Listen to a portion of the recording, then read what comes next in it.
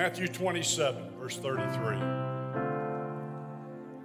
And when they came to the place called Golgotha, that is to say, a place of a skull, they gave him vinegar to drink, mingled with gall. And when he tasted thereof, he would not drink. And they crucified him and parted his garments, casting lots, that it may be fulfilled which is spoken by the prophet. They parted my garments among them, and upon my vesture did they cast lots. And sitting down, they watched him there, and set up over his head his accusation written, This is Jesus, King of the Jews. Heavenly Father, we thank you today for another opportunity to preach your word. I would ask you today that each and every listener in this congregation would open their hearts, open their understanding, open their minds, get rid of the pre-adjusted bifocals, and allow you to minister to them in what you have to say to their heart, to their emotions, to their spirit, to their mind, and allow it, Lord, to be for your glory. And the church said, amen. You may be seated. Verse 23 of this chapter says, the governor said, What evil hath this man done? The question will never be answered, but if it could be, it would be, he's guilty. He's guilty of loving me. He's guilty of loving you. He's guilty of loving us when we didn't deserve to be loved. He's guilty of that. I want you to look at the picture of the cross today. One losing, one giving, and one gaining. One losing, one giving, and one gaining. My message title today would be Near the Cross, but Far from Christ. Near the cross, but far from Christ. Look at the gamblers. They didn't realize who they were underneath. They didn't realize the power that they were so close to, but near the cross, but far from Christ. There was some dice throwing going on that day, and it went on at the foot of the cross. Can you imagine the scene? The soldiers huddled in a circle, their eyes turned downward. Those above them were forgotten. They were gambling for some used clothing, a cloak, a pair of worn-out sandals, just some old bloody stained garments that really had no value to them. One watching so that no friends would come and steal this Jesus away. Each soldier trying to expand his wardrobe at the expense of a killed, crucified carpenter. Imagine the scene. We've heard about it. We've read about it. Some gambling. I want the cloak. I want the sandals. I'd like to have the robe. One man may have said, I want to throw the dice, but all I want is the crown that's on his head. I want to wear the crown around as a mockery. I want to hang the robe up on the door of my house as a mockery. I want the sandals to wear as a mockery. Let the people know that this man they put all their faith in and all their trust in was nothing more than a mortal man. Think about that. They were gambling for some used clothing. The soldiers had been through this routine many times. I believe it was Josephus that said, on any given day, since he was the historian that lived within 100 years of the day of Christ, that on any given day, 500 crucifixions could be going on the hills around Jerusalem. 500 crucifixions going on in any single day. But today was different. Today it wasn't just anybody being crucified. For you see, it was not just another body up there. It was not just any carpenter. It was just not any man. This was Yeshua HaMashiach, Christ the Anointed. That's who they were hanging on that crucified cross this morning. Yeshua HaMashiach, Christ the Anointed. One may have said to another, why all the people? Why is everybody crying around? Why is all the people standing around? Look at the crown, my friend. Christ the Anointed. Jesus, the King of the Jews. Oh, okay, this is the one who opened blinded eyes and healed leprosy. He healed the centurion servant. Oh, yeah, I remember. I've heard about him, never met him, never seen him do anything really miraculous. So this is the one they call the Jesus. This is the one who they say can cast out evil spirits. This is the one they say that the evil spirits went into the hogs and the hogs ran off the cliff and drowned themselves. Oh, yeah, this is the one that the guy said about John that this would be the one that would bring salvation in the world. This is the one who claims to be the one that can calm the raging seas. I want you to know that this Jesus can calm the raging seas in your life today. I want you to know that he can take care of the storms, whatever they may be in your life. Did he really heal the withered hand? They said he put the ear back on the disciple. Do you think that this really happened? I don't know if it happened or not. Anyway, give him another drink to kill the pain. Make him intoxicated where he won't be able to feel the pain.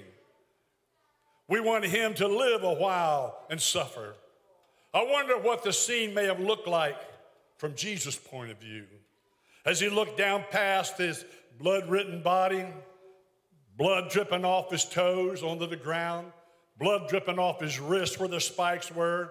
I wonder what he may have thought. You see, in the Old Testament, on the day of Yom Kippur, the Day of Atonement, they would crucify animals to get the sins rolled ahead for another year. Every year on this Jewish festival, they would roll these sins ahead. Never could get them eliminated, never could get them taken care of, just moved down the road. And we know now that moving down the road was to open up a new covenant relationship that we have today in the New Testament church. We know that today, but one writer said that on the Day of Atonement, they would fill up as many as 30 boxcars of blood on that one single day. I'm glad to know today that just one drop from Calvary. One drop from Calvary took care of all my sins.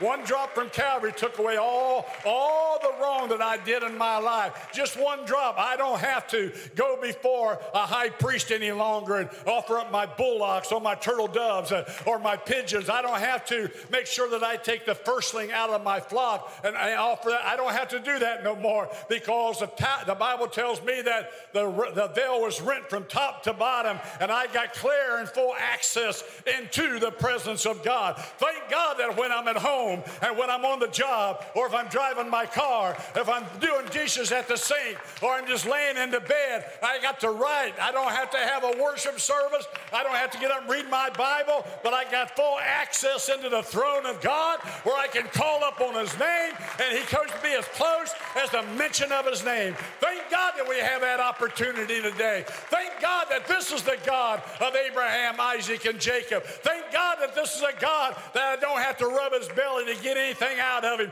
He's a God that I don't have to pay money to. All he is a God that says, I'm willing to do whatever it takes. And he did that at Calvary. Hallelujah. He would see the circles of gamblers. Do you see them? And here one says, hurry up. It's my turn to throw. Here are common soldiers witnessing the world's most uncommon event and did not even know it. Near the cross, but far from Christ. We have people today that come to church, not only this church, but many churches around the world today, since this is the Constantine's first day of the week, Sunday. And they come to church, and they come and they leave unaffected in the Word of God. I'm tired of coming to church and not being stirred. I'm tired of coming to church and leaving with no things changed in my life. I come to church sometimes and say, God, I'm bringing my burden. I'm bringing my upsetness to you. I'm bringing my heartaches to you. And I'm expecting you to come and do something. And somewhere between the car and we come in and sit in the pew, and somewhere during worship service, we lose that mentality. We lose that eagerness. We lose that expectation for God to do something in our life. Maybe somebody said something. Maybe somebody did something. Somebody sat in my seat. Somebody sung my song. Somebody didn't shake my hand. Whatever it is that deterred me from getting what my mind was made up for when I was on my way to church. I need to get that back. The only way I'm going to get it back is I have my mind made up that when I walk in these doors, if I don't talk to nobody, that's okay. But I'm coming with one thing on my mind, and that is to get where I need to be with God, to draw close to God, because I'm tired of gambling with my salvation. I don't want to gamble. I don't want to cast dice for whether I get anything today or not. I don't want to throw the stones out to see, well, you going to get it? Are you going to feel anything today? Are you going to get baptized today? Are you going to receive a union in the Holy Ghost today? I don't want to do that. I want to come with a made-up purpose and a made-up mind that I'm coming because I don't know if I'll get another chance. Near the cross, but far from Christ. Just another day on the job to them. Just another criminal hanging on a cross to them. Hurry up. It's my turn. Heads ducked, eyes down, cross forgotten. I wonder if any really heard the words of the cries from the cross that day or what was spoken. Father, forgive them. Today thou shalt be with me in paradise. I remember somebody preaching this message years ago on that thought. Today thou shalt be with me in paradise. And the thief said, remember me. Remember me. That word remember goes back 4 generations, and that word remember means to put me back together like I should be. It's not to remember my grocery list. It's not to remember, I got to get my car fixed. It's not to remember to get them, take the kids to school or pick. It's not that kind of remembering. The remembering he's talking about here is remember me, like Humpty Dumpty fell off the wall. I'm falling off the wall with God. I don't know where I'm at half the time. I don't have any sense of direction. But if you could ever just put me back together like I need to be, I'll come to an altar. I'll give myself into you. I'll sanctify myself. I'll do whatever I need to do. I'll get baptized. I'll let that name apply to my life. I don't mind going through whatever it takes. I'll fast. I'll pray. I'll give. I'll do whatever it takes to get myself remembered. I want put back together. Here's every person in here today has probably got something that God needs to put back together in your life. We've all probably got some joy that we'd like to get back. We probably all got some worship we'd like to be able to get back. We probably all got some teardrops that we'd like to get back. We probably all got some neology that we'd like to find somewhere along the line. We probably all have a loved one that we'd like to remember that we need to pray for them, and we need to sacrifice some time for them in prayer to get back to the place God needs them to be. But I don't want to play Russian roulette with God. I don't want to just cast the stones out there and gambling on what I can get and what I can't get. I want to make sure, Father, forgive. Thou shalt remember me. Woman, behold thy son. He gave his mother to John. And John, this is your mother. My God, why hast thou forsaken me? I thirst. It is finished. Father, into thy hands. They were too occupied to hear the cry. I wonder if he still sees that nails in his hands, the blood falling off his face each time I behave badly. I wonder if he still feels the pain of the cross each time my actions are not up to par. I wonder if he still feels it in the places I go and the things I do and the way I live. See, I want more than just to be accepted by you. I live a life that's acceptable unto him. Am I really any different than the gamblers because I gamble with my salvation? Am I really any different than the gamblers at the foot of the cross when I get the opportunity and I come to church and I feel the tug of the Holy Ghost to pull me to go pray, to pull me to get baptized, to pull me to receive the Holy Ghost, to pull me to do something nice for God? When I feel that and I reject it and I grieve that in my life, am I any different than the gamblers? Come on, I want to pray today, but I don't want people looking at me. I want to jump and shout, but I don't want people to look at me. I want to do something great for God today. I've come with an expectation and with the ability to get something and do something for God great today. But I come into the service and something hinders my walk. But why? Because you're throwing dice. You're gambling on what you feel you need from the Lord. You're just gambling.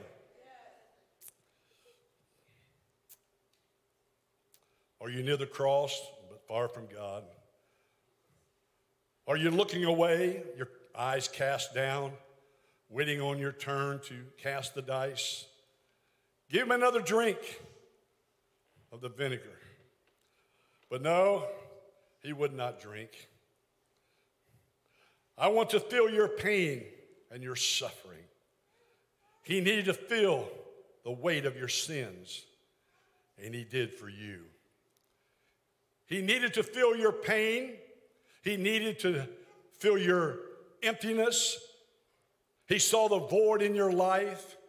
He needed to be in the right mind without intoxication in order to hear your cry. But we are so intoxicated with life that we can't hear his cry. And when he says, "Come unto me, ye that are heavy laden, and I will give you rest." Where are you? How far from him are you today with the intoxication of this life? The intoxication of not having a committed prayer life. The intoxication of not having a committed Bible reading life. The intoxication of not being faithful to the house of God in my giving. The world has an intoxication out there that he's just willing to give to the church. Satan's willing to dump into your lap, dump into your mind, because he doesn't want you to allow him to lose the grip he has around you. He wants that grip. Where are you? Are you the one standing and casting? Are you near him but far away? Are you so intoxicated with self and self-desires that you don't feel the pain for you? They did not know who Jesus really was. So let me describe him to you just in case you have forgotten or you don't know. For those who are gambling today, let me remind you who Jesus is. I could probably tell you 1,000 reasons why I believe in the name of the Lord Jesus Christ and his dual nature and his blood. He said, "I am the way, the truth, and the life. I am the resurrection and the life. He is the lily of the valley that you go through. He is the rose of Sharon. He is the bright and morning star." The Bible says he is the Alpha and the Omega. He is the beginning and the ending. He is the first and the last. He said his name was Emmanuel, God with us. I don't know what Jesus is to you, but to me, he is everything. I don't care if they take my house. I don't care if they take my job. I don't care if they take my account. I don't care if they take my vehicles, but I'm not going to allow them to take Jesus without a fight. I'm going to fight for what's mine, and he's mine in my life. He's mine. He's the one that preserves me. He's the one that has saved me many times when devastation was coming into my life. He was the one that saved me when the tractor tire came off the front of that rig and we could have went over the hill for thousands of feet, but he kept us straight on the highway. He was the one that healed my back. He was the one that filled my lungs to have a new lungs as a baby, the doctor said, from the COVID. He was the one that touched my son when he had an aneurysm and brought him back and didn't take any life from him and said there's no aneurysm in there any longer. He is the one that I serve. This Jesus that said, "I will do in you what you can't do for yourself." Hallelujah. What a God. What a God. He is my healer when I'm sick. He is my strength when I am weak. He is my help when I'm in trouble. The Bible says he is the rock in a weary land. He was the cloud on Mount Sinai, the whirlwind that set down on the mountain. A cloud twisting like a tornado. Inside that cloud, a voice began to thunder forth and began to shake the very ground that they were standing on as he communed with God and the children of Israel.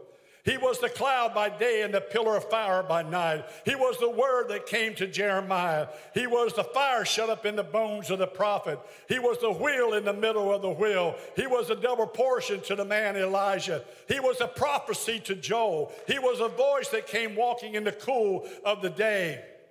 Is he still that voice today that you listen to? Listen, what he said to Adam, where art thou, Adam?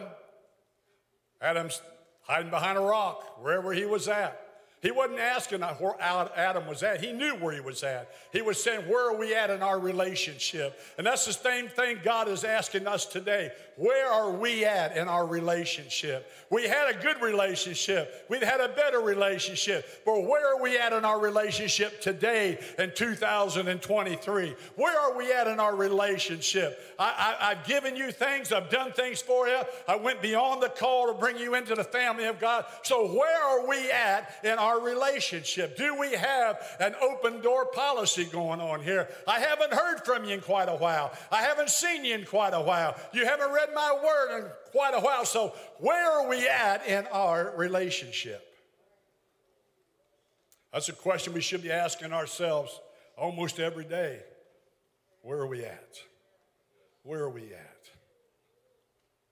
This voice is the same cried out, I am the God of Abraham, Isaac, and Jacob. He was the rod on the hand of Moses. So much power in that rod that the waters held back the people, walked across on dry ground. Who is God? This Jesus that we talk so much about. To so many people, he's just a name that is mentioned on Sunday morning or Sunday night, or a name that is mentioned wrongly. But he's more than just a passing name. I believe this Jesus, this name of Jesus, will come to you on the job in an hour of need. One that will be with you in the hour of sickness and raise you up. I remember as a boy, my brother woke up with lips swelled. I mean, swelled. He had an allergic reaction to something. His ears were swollen. Lips were swollen, almost to the point of bursting open. Eyes were swollen shut, and he had a reaction to something. He wasn't very old, he was a real little boy, maybe 4, 5, 6 years old. And I remember Mom went in there and began to pray for him. She took some, we didn't have any olive oil, but she had some Crisco. Y'all remember Crisco? She took that Crisco and you put it in your hands and it melts a little bit.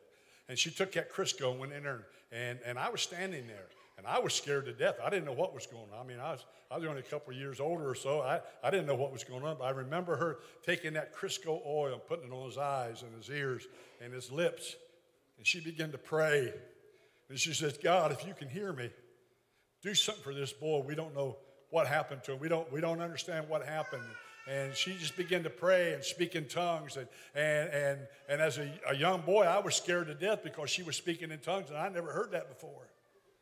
And it scared me what was going on, but it wasn't just a little bit of time. You see, God moves in miraculous ways. See, when your relationship is where it needs to be with God, and he knows who you are, you know who he is, and it wasn't very long at all that the eyes opened up, and within an hour the swelling went down, and the ears began to come back to normal size, and she never did figure out. I never did know what happened, but she said he had an allergic reaction to something. But that's the power of God. See, sometimes just knowing the name of Jesus, mention his name. Sometimes, moms, you don't have time to call the doctor. Sometimes you don't have time to get a hold of dad. Sometimes he won't wake up anyway. Sometimes you don't have time to run to the medicine cabinet. Sometimes all you can do is put your hand on him and plead the blood, because our relationship is where it needs to be. Somebody's not doing any gambling when God comes on the scene like that.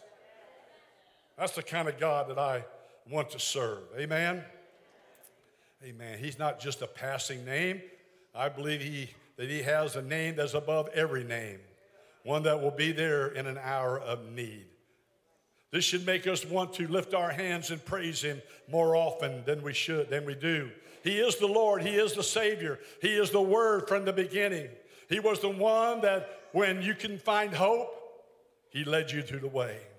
When you couldn't find a door to get open, he was that door. When you could not find your way back, he became the light for you. When you did not know which way was heaven, he showed you the way. He was the only king in this life that stepped out of the grave himself as a sacrifice for you so that eternal life might be yours. Buddha didn't do that. Muhammad couldn't do that, and took you back from the clutches of Satan. Satan has told some of you, I'm going to get you. I'm going to put you down. God doesn't love you. And you're not where you need to be with God, and you make me happy, and I'm not releasing my grip on you. But Satan, you've forgotten one thing. Stronger is he that is in me than he that is in the world. Satan thinks he's going to win because Christ was crucified on the cross. But really all that happened was Satan was a pawn on the chessboard of life, and God trumped him and said, checkmate. Checkmate. You lost, Satan. You lost. You lost, and you're going to continue losing, and you're going to continue losing because I read the back of the book, and the back of the book says we win, and he loses in this life. Amen? I know who Jesus is. I know how to tap into his power source because my power source is greater than his. He runs on 110. I run on 440. He may get up to 220, but he still don't have the power I have at 440 volts going through me with the Holy Ghost, if you know what I'm talking about there. Jesus overcame, and so can I. Who is this Jesus? Man has battled with him and belittled him in the pulpit. They make him a little dying, bleeding lamp. Does that look like a little dying and bleeding lamb to you? That looks like a Savior. That looks somebody on a mission. Christian Science says Jesus is the human man and Christ is a divine idea. Spiritualism says Christ himself was nothing more than a medium of high order. Jehovah's Witness says, not Jehovah God. We know that God of the Old Testament, Jesus of the New Testament. Armstrongism believes Jesus was conceived by Mary and was not the Son of God. Mormonism says they believe that Jesus was not the only begotten of the Son of God. The Unification Church, as a man, Jesus was no different from us except for the fact that he was without original sin. In the beginning was the Word, and the Word became flesh. When you were sinking low and so far down in sin, and Satan had so much of a bound on you and such a clutch on you and such a grip on you, depression, poverty, and pain, heaviness in your heart, heaven and earth was searching for a way for you to get out, and they found it. I want you to know Jesus is the bondage breaker. He is the bondage breaker. The Holy One came for the unholies. The God came for the bad. The healer came for the sick. The high and lofty one came for those who were down in the gutters. Who is this Jesus? He is the Lamb of God. He hung on a tree that we might be saved. He was buried, laid in a tomb, and rose on the third day. Are you searching for that Jesus today? John said, when he was on the Isle of Patmos, he looked around. The trees and grass could not grow. There was a prophet of God called John the Revelator. Got in the Spirit on the Lord's day. He said he heard a voice behind him that sounded like a trumpet. He said, I turned and saw one like unto the Son of God. He was walking in the midst of the candlesticks. He said, John, I'm alive forevermore, and I've got the key to hell and the death. Who is this Jesus? He is the Lord, the Redeemer, our Savior, and our God. Jesus is more than just a man. He is the soon-coming King. So if you believe all that today, then why are we still casting lots for our salvation? Here, let's just throw them out there. Well, I'm not willing to give this up. Let me just gamble a little bit. I've been hearing he's been coming all my life. I got a little bit of time. Let me gamble here. I don't want to give this part of my flesh up, so let me just throw the dice. I'm not willing to sacrifice everything that I should, so let me just throw the dice and hope that I got another day. I'm young. I'm a teenager. I've got my whole life ahead of me. You need to read the obituaries. Let me cast another lot. I paid my dues. I'm old. I've got a lot of corn in the crib. I can gamble for a little bit. I know how to get back to God. I know how to get a hold of Him. I know how to pray through.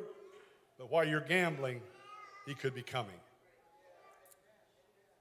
What about the blood? What does the blood do? The blood pays for our sins so we don't have to. His blood bought us. The blood justifies us before this holy God. But the blood redeems us. There's three Greek words, agrazio, exagrazio, and luthro.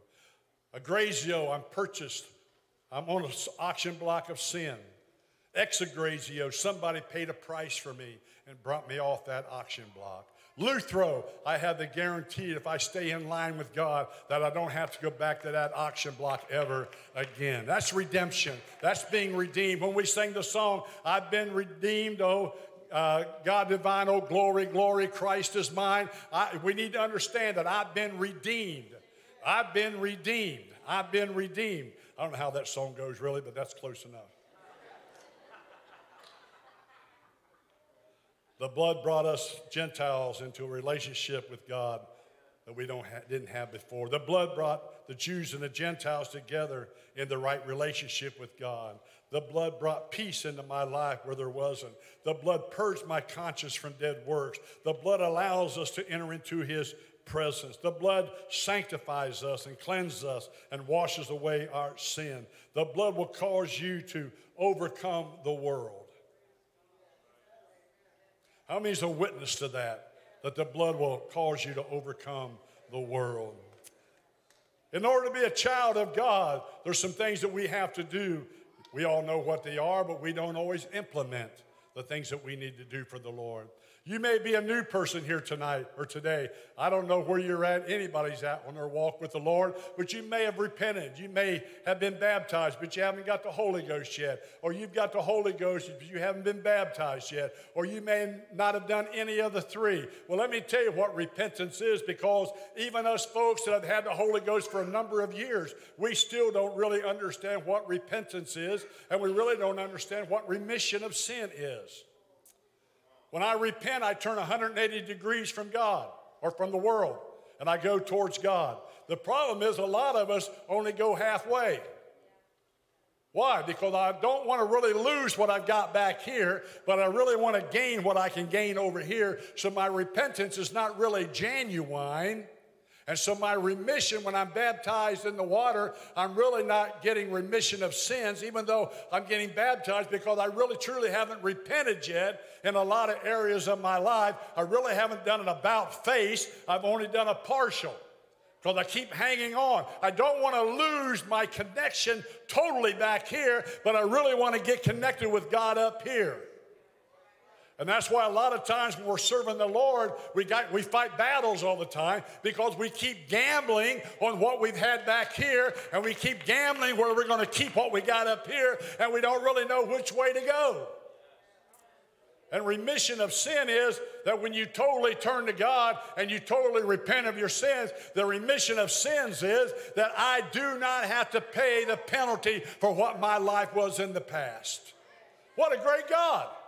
What a great deal. All I've got to do is truly repent, and everything that's happened to me in the past, He forgets about. So when you bring up what you did last week, He says, I don't even know what you're talking about, son. I don't know what you're talking about, daughter. I forgive you of all that stuff. But Satan don't. Satan wants to bring it back to you every day of your life. He wants to keep bringing back what you said, what you did, where you're at. You're unworthy. God doesn't love you, but He wants you to keep gambling with your salvation. That's His objective. But every time we truly repent over something, every time we ask God to forgive us, every time we pray through to the Holy Ghost, Satan loses a little more grip in our lives. He loses a little more grip. Musicians, if you'd come, please. He loses a little more grip. So the question is today, do I throw you the dice? Who wants the dice? Let me just cast them to you. Here, you play with them a little bit. That makes me in the same qualification as the Roman soldiers as they gambled. Though you may not be gambling for the cloak, you may not be gambling for the shoes, you may not be gambling for the crown, but you're gambling for something a whole lot more valuable, your salvation.